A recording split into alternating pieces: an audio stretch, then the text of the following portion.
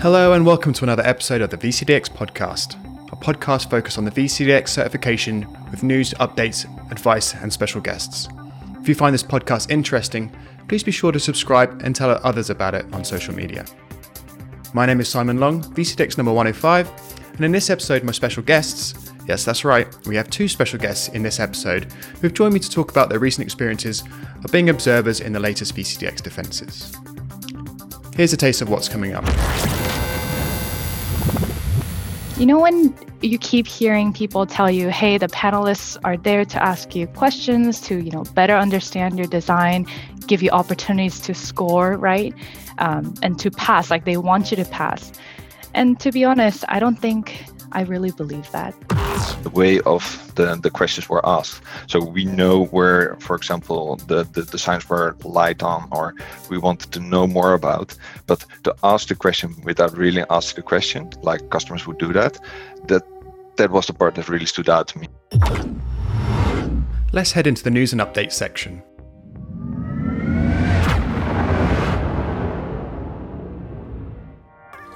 First of all, I want to congratulate our newly minted VCDXs since our last episode. We have VCDX number 289, Chris Noon from Gibraltar, and we also have VCDX number 290, Wesley Geerhoed from the Netherlands. They both passed the VCDX in the networking virtualization track. So congratulations guys, that's really good news. A couple of important dates that you should be aware of. January 4th, 2021 is the submission deadline for the March 2021 defences. Yes, we're already into 2021 timeframe. So if you're interested in doing the March 2021 defences, you need to submit your paperwork before the 4th of January. And I'd highly recommend submitting it at least a few days before that date in case you miss something as part of the application and you have to go back and resubmit your package again. In addition to that, we have an online VCDX workshop coming up in just a few weeks' time on Friday, December the 4th. So if you're interested in finding out a bit more about the VCDX workshop is definitely the best place to get all of the information you need about the processes, what to expect. You also have the opportunity to ask questions live for the people who are running the VCDX workshop. So that's Friday, December the 4th, 2020. And I'll put these dates in the show notes as well and some links there if you need to register for the online workshops. So that's it for the news and updates in this episode. Let's head into our special guest interviews. You're listening to the VCDX podcast. Moving on to our guest interviews. Who is this episode's first special guest? Give me a name and your number. My name is Phoebe Kim, VCDX number 288. Well, welcome, Phoebe. Thank you for joining me today. So tell us, which VCDX certification do you have and when did you pass your VCDX? Yeah, I had the VCDX in network virtualization track. I did my first defense in December, and then I did a second one in January as a remote defense, and that's when I got my VCDX. Well, so pretty recent then as well, and there hasn't been too many defenses between now and last January either, so that's quite a recent VCDX, so congratulations on that. Thank you. So tell us, what is your current job role and what do you do in that role? Yeah, so I'm a customer success architect at VMware. So there has been a little bit of reorg in the last couple months of VMware redefining the customer success and experience and what that means for our customers. But overall, I hold workshops where I review the current state of our customers' environment from an architectural perspective, make some recommendations on how they can improve their current architecture for maybe better stability or performance, whatever issues maybe they've been having. And lately, I've been having a lot of conversations around migrations as well. So with VRE 7 to 8, right, NSXV to T, if they have VCF 2 to 3, 3 to 4, okay, all all that fun stuff. And so do you, sounds like you don't actually focus on one product area. Is that across all the VMware products? So at the moment, I've been working mostly with VCF customers. And because VCF has that full stack, I still have some of the VRA and NSX conversations as well. Wow. I guess that keeps you busy then. That sounds like a quite exciting role. Yeah. Being able to review all the designs as well is I quite enjoy doing that part. So it must be good fun for that. So the main reason I'm happy you could join me on this episode of the VCDX podcast is to talk about your experience of becoming an observer during the recent VCDX panels. And I'm specifically interested in things that you might have observed or learned as part of that process that you could maybe pass on to our listeners who are also working towards the goal of becoming a VCDX. So, what can you share with us there? Yeah, I mean, it was definitely fun for me to be on the other side, right? You just see a whole different side of the table, and that was very enjoyable for me and less stressful, right? You're not the candidate anymore, so I enjoyed that part. I think number one thing I noticed is, when you keep hearing people tell you, hey, the panelists are there to ask you questions, to, better understand your design, give you opportunities to score, right? And to pass, like they want you to pass. And to be honest, I don't think I really believe that.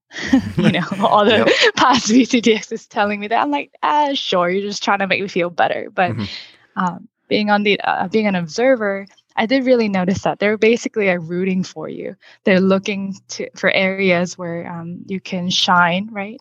Yeah. And help them understand. And I think I really saw that. And now I believe all the other people. But I didn't. It's interesting when you say I was that. a candidate. Yeah, I mean, I was the same as when I was going as a candidate. I felt the same thing. Everyone's saying that they just want you to pass. I'm like, well, yeah. Sometimes the questions they ask doesn't really feel like they want you to pass, because often we'll ask you questions until you get to the point where you cannot answer the question, and then it obviously makes the candidate feel that, well, they're just trying to make me fail, which is not the case, as you now saw. So it's interesting that you observed that, and hopefully your feedback will maybe fill some people with a bit more hope than we have up until this point. So that's a good bit of feedback. What else did you find? Yeah, I guess another thing to that really is I've also heard people say, hey, there's no right or wrong answer. And I think I really saw that too when I was, just observing that they're asking you to really understand how you got there, how you got to a certain design decision, and how that works for you and your client.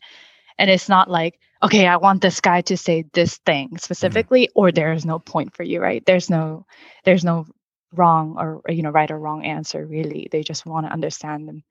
I don't think I got that either, because every time I answer during my defense, I'm like, did I get that right? Did I do it correctly? Right. And I kind of panic by myself. So hopefully that makes people feel better. Yeah. I mean, it is a fair point, because there isn't always a right and wrong answer. A lot of time the customers will put constraints and obstacles in the way where you can't necessarily deploy or design the right environment that you would like to, because of the constraints that you have, right? So it's just more about we as panelists trying to understand what were those hurdles that you put in place to come to that decision that you had made. Not necessarily is the decision right or wrong. It's why have that decision been made, and that's what we're interested to find out. So, was there anything else?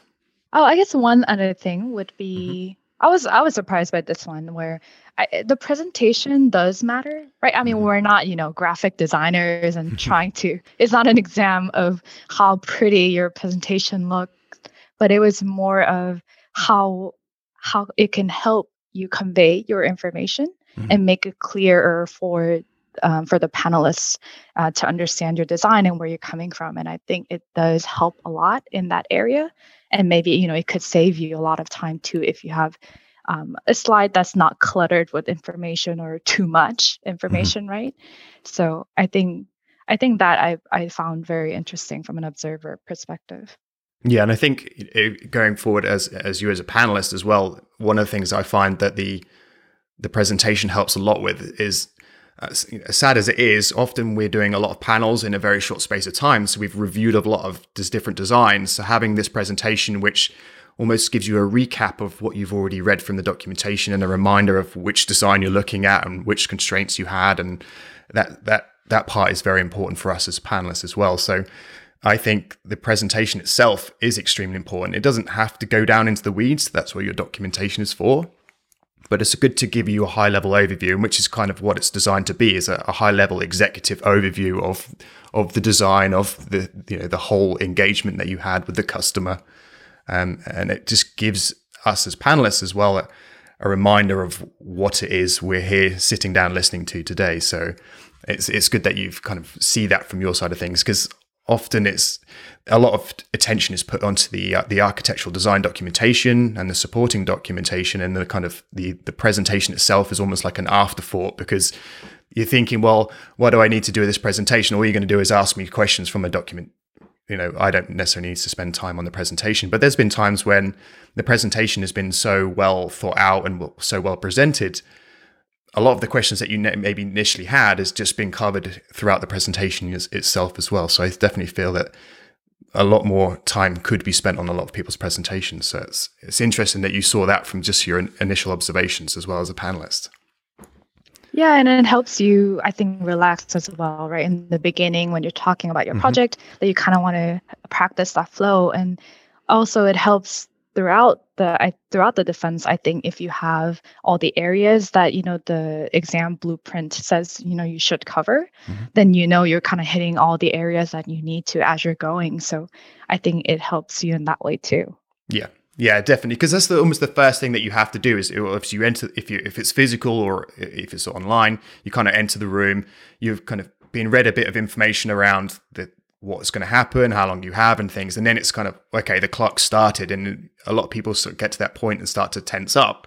But if you're comfortable with just giving this presentation and at least the first 3 or 4 slides, it's a good way to kind of get you to relax into the defense itself, because it's a content that and you can just talk nicely to it, and then hopefully it'll kind of put you on a good stead to be calm and proceed through. So it's really definitely really good feedback there, Phoebe. Really much appreciated, and I'm sure we're looking forward to having you back as a full-time panelist at some point going forward in the future. So just to finish with some usual closing questions that we have on this podcast. So, knowing what you know now, other than obviously the scoring, if you could go back in time, back to when you were preparing for the VCDX, what piece of advice would you give yourself? Yeah, I mean, there are many things I would say, but I think number one thing is sometimes the reminder to state the obvious. So like what I mean by that really is, the goal of the defense is for you to have a conversation with the panelists, right? They present the design and they want to understand your thought process. But you also do so many mocks before, right? You go in and you've seen your design so many times for how many months that sometimes something that seems so obvious to you may not be obvious to the panelists. Yep. So I think sometimes remembering to state something that might seem obvious to you, right, might help the panelists understand you better. Yeah, no, that's a really, really good point. And I'm very guilty of doing that as well, because you've kind of lived this design for so long. You forget that the people that you're talking to has never seen this before and has no idea what you're talking about. So you're trying to be very clear, even if it sounds very basic to you, will certainly help make it easier for the panelists to understand what you're trying to talk about as well. And I think that almost goes into the design scenario as well. Often when you're going through the design scenario, the candidates, because they know that the VCDX panelists know a lot of the technical information, they kind of assume that they're not going to ask for kind of like that very high level details. So as part of the design, we recommend still try and explain to the panelists as if they're customers about the technology that you're trying to recommend to them, and don't just assume that the panelists know everything, because that's not how we're trying to position this. This should be pretend we're a customer. The customer's new to this, wants to understand it. Don't just assume that we know everything. And so I think that kind of goes hand in hand.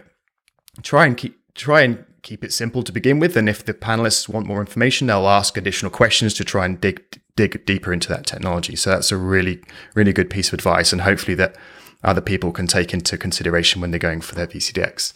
So lastly, Phoebe, is how can people find and follow you on the internet, if you would like them to, of course? Sure. I do have a Twitter account. I will say I am probably the worst millennial out there in terms of social media. I'm really terrible with it, but I'm learning. And my handle is Phoebe SY Kim. So I'm available anytime. Perfect, Phoebe. Well, thanks again for joining me on this episode of this, the VCDX podcast. It's been an absolute pleasure, and hopefully we can get you on again in the future at some point. Sounds great. Thank you so much for having me. Let's move on to our second special guest of this episode. Give me your name and your number. Hi, my name is Mark van Bachem. My VCDX number is 223. Hey, well, welcome, Marco. Thank you for joining me.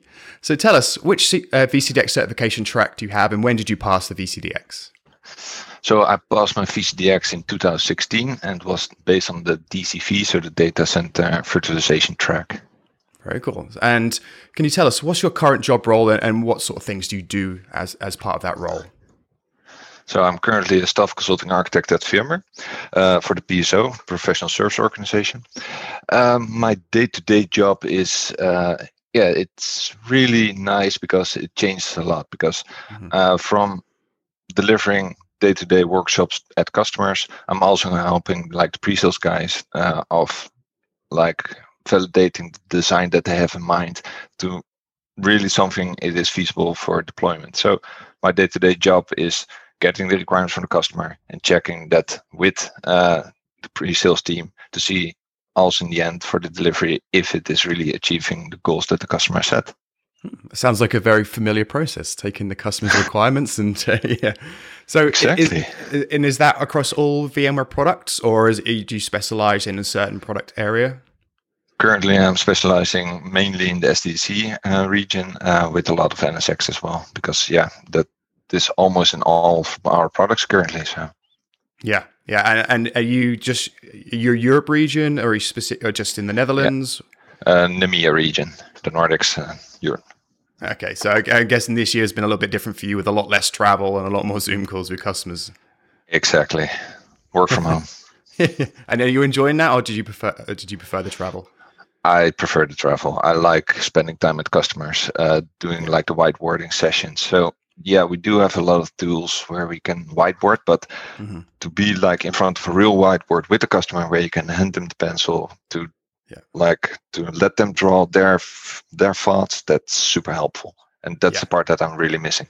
Yeah, I completely agree. And it kind of gives you that personal connection with the teams that you're working with as well, doesn't it? Whereas if you're the other side of a screen, often people are focusing on other areas and things. So yeah, hopefully early next year that'll change. So fingers crossed there. Let's hope, yeah.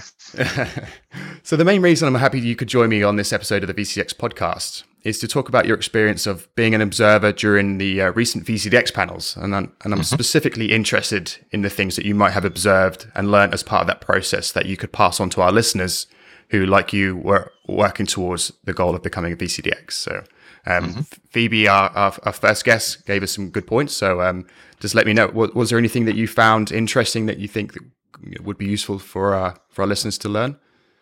What really stood out for me was like the way of the questions were asked. So we know where, for example, the designs were light on, or we wanted to know more about, but to ask the question without really asking the question, like customers would do that was the part that really stood out to me. That was really interesting to see how the panelists were like forming their questions to the person who's defending. Yeah. So from a candidate's perspective, now that you know that, what advice would you give the candidate to kind of listen out for in the questions? Would you know, because as you say, we don't necessarily just ask straightforward questions. We kind of ask questions to make the candidate think and try and describe or kind of come to their own answers rather than kind of just being a point question. So what advice can you give to candidates to help with those type of questions? Listen for the question behind the question. Think of why would the panelists ask this question? Yeah, I think, and that's sometimes quite difficult to do, isn't it? And especially in a stressful situation, which often a panel can be for a lot of people, is that you often probably question yourself, well, why are they asking me this question? And often sometimes it's best to just not even think about why are you being asked this question, is just listen to the question and try and respond as best as possible, rather than trying to understand what it is there that they're trying to ask and what it is. Because I think sometimes we'll ask a question and you can see people's minds thinking to themselves, well, they're asking this question, but what are they really trying to get me to, answer themselves? So it's definitely challenging from a panelist perspective to try and get the information that you are looking for without just being very much, okay, this is what I'm looking for, I'm just going to ask a direct question. So it's a very strange situation. Like we can't just ask direct questions. But correct. Follow the path that for the questions the panelist is asking. So yeah, it was super interesting to hear like how like the panelists were forming the questions for the specific technical question, for example. That was really fun to hear. Yeah, definitely. So was there anything else you think that you learned that could be beneficial to our candidates? So don't get stressed out if some questions come up regularly, because that means that we have like uncertainties of specific parts of the design. So there's a reason why we're asking that. Maybe because we think it is light, or we think that you can possibly score more points on that topic. It's not to bash you on that specific topic. It's more for you to score more points, I think. Yeah, definitely. I mean, there'll be times where we'll ask a question, let's say around disaster recovery and RTO and RPO, and maybe the question wasn't answered to the level that we would like at some point. But often there are times during the kind of the whole scenario that we can go back to that and revisit it and ask similar questions, but maybe in a different way to help the candidate. Because as you say, it's often in the way that the questions are phrased, and sometimes they don't pick up on what you're trying to look for. So we'll maybe go back to that same subject and ask the question in a different way to try and get the answers that we're looking for. So. And also, like your train of thought is something that is, I think, super beneficial. That will show, like the panelist, how you're thinking. Maybe you don't know the answer right on the spot, but it will show your proper way of thinking. How would you come to the solution? Yeah. I think we don't necessarily get enough of that, Marco. To be honest, I think often, especially in the design scenario where we're acting as customers and the candidate is acting as an architect and asking us questions, in their own mind, I'm sure they've got a good train of thought. But from us, often what we'll find is that they'll ask questions in a specific area and then they'll suddenly jump to another area. And for us, we don't necessarily know why that jump has happened. But I'm sure in their own mind, it's like, well, okay, I now understand this bit. Let's move on to this part. If they could talk us through that process, that would help us understand, rather than kind of it's a bit erratic that 1 minute they're talking about availability, and the next thing they're asking if we have any vendors selected for hardware, and it's like, well, how did you go from that to that? Is it that I really, really don't understand the process that you should be following, or in your own mind, did you come up to this conclusion and now you moved on, but just didn't kind of explain that to us? So I think that's a really good point, Marco, and I don't think people do that enough. And just talk your way through the process, even if it's not taking you to the right place. At least we're understanding how you're thinking about things. Exactly. Yeah, correct. Marco, there's some really good points. Anything else you want to share with us before we close out? So what I would suggest for like the people who are defending or plan to defend, please do some mock defenses. Please do some design scenarios. I noticed for my own that I didn't do enough of them, especially around the design scenarios, because that, in my opinion, is one of the hardest ones. Yeah. That easily is overlooked. Yeah, completely agree. I'm in the same boat as there. I didn't do enough mock. I didn't do enough mocks. I don't know if I actually did any, which is really not what we should be recommending. But at the time, I was kind of like similar to you. I was working as professional services, and every day was like a mock defense, right? Every day, or every new customer you go into, it's almost like a whole new design scenario where you go in, you meet the customers, you kind of sit down with them, and you ask them the questions of what they're trying to achieve, and then you help them figure out what design would best suit their needs and fit their business requirements. So if you're not doing that on a daily basis like you are, Marco, then that's something that you really need to get in the habit of being able to do. And the only way you can really do that is to do that through mock defenses. So exactly. And also get used to the time factor. Because those minutes are ticking away so quick. And I think that's the part that you need to train on. Yeah. That you know how short of time you actually have. It seems long, but it isn't. Yeah, I mean, it's 45 minutes. And personally, I feel that it could be longer. I feel that it'd be beneficial to be a little bit longer. Although from a candidate's perspective, I know you just want it to be over and done with. But I think sometimes because you have that time pressure, it kind of adds to the stress. And often you don't necessarily think in a clear manner how as you would with a customer when you're sitting down in a customer's office with a coffee and you're kind of just relaxing and just kind of talking about what you need.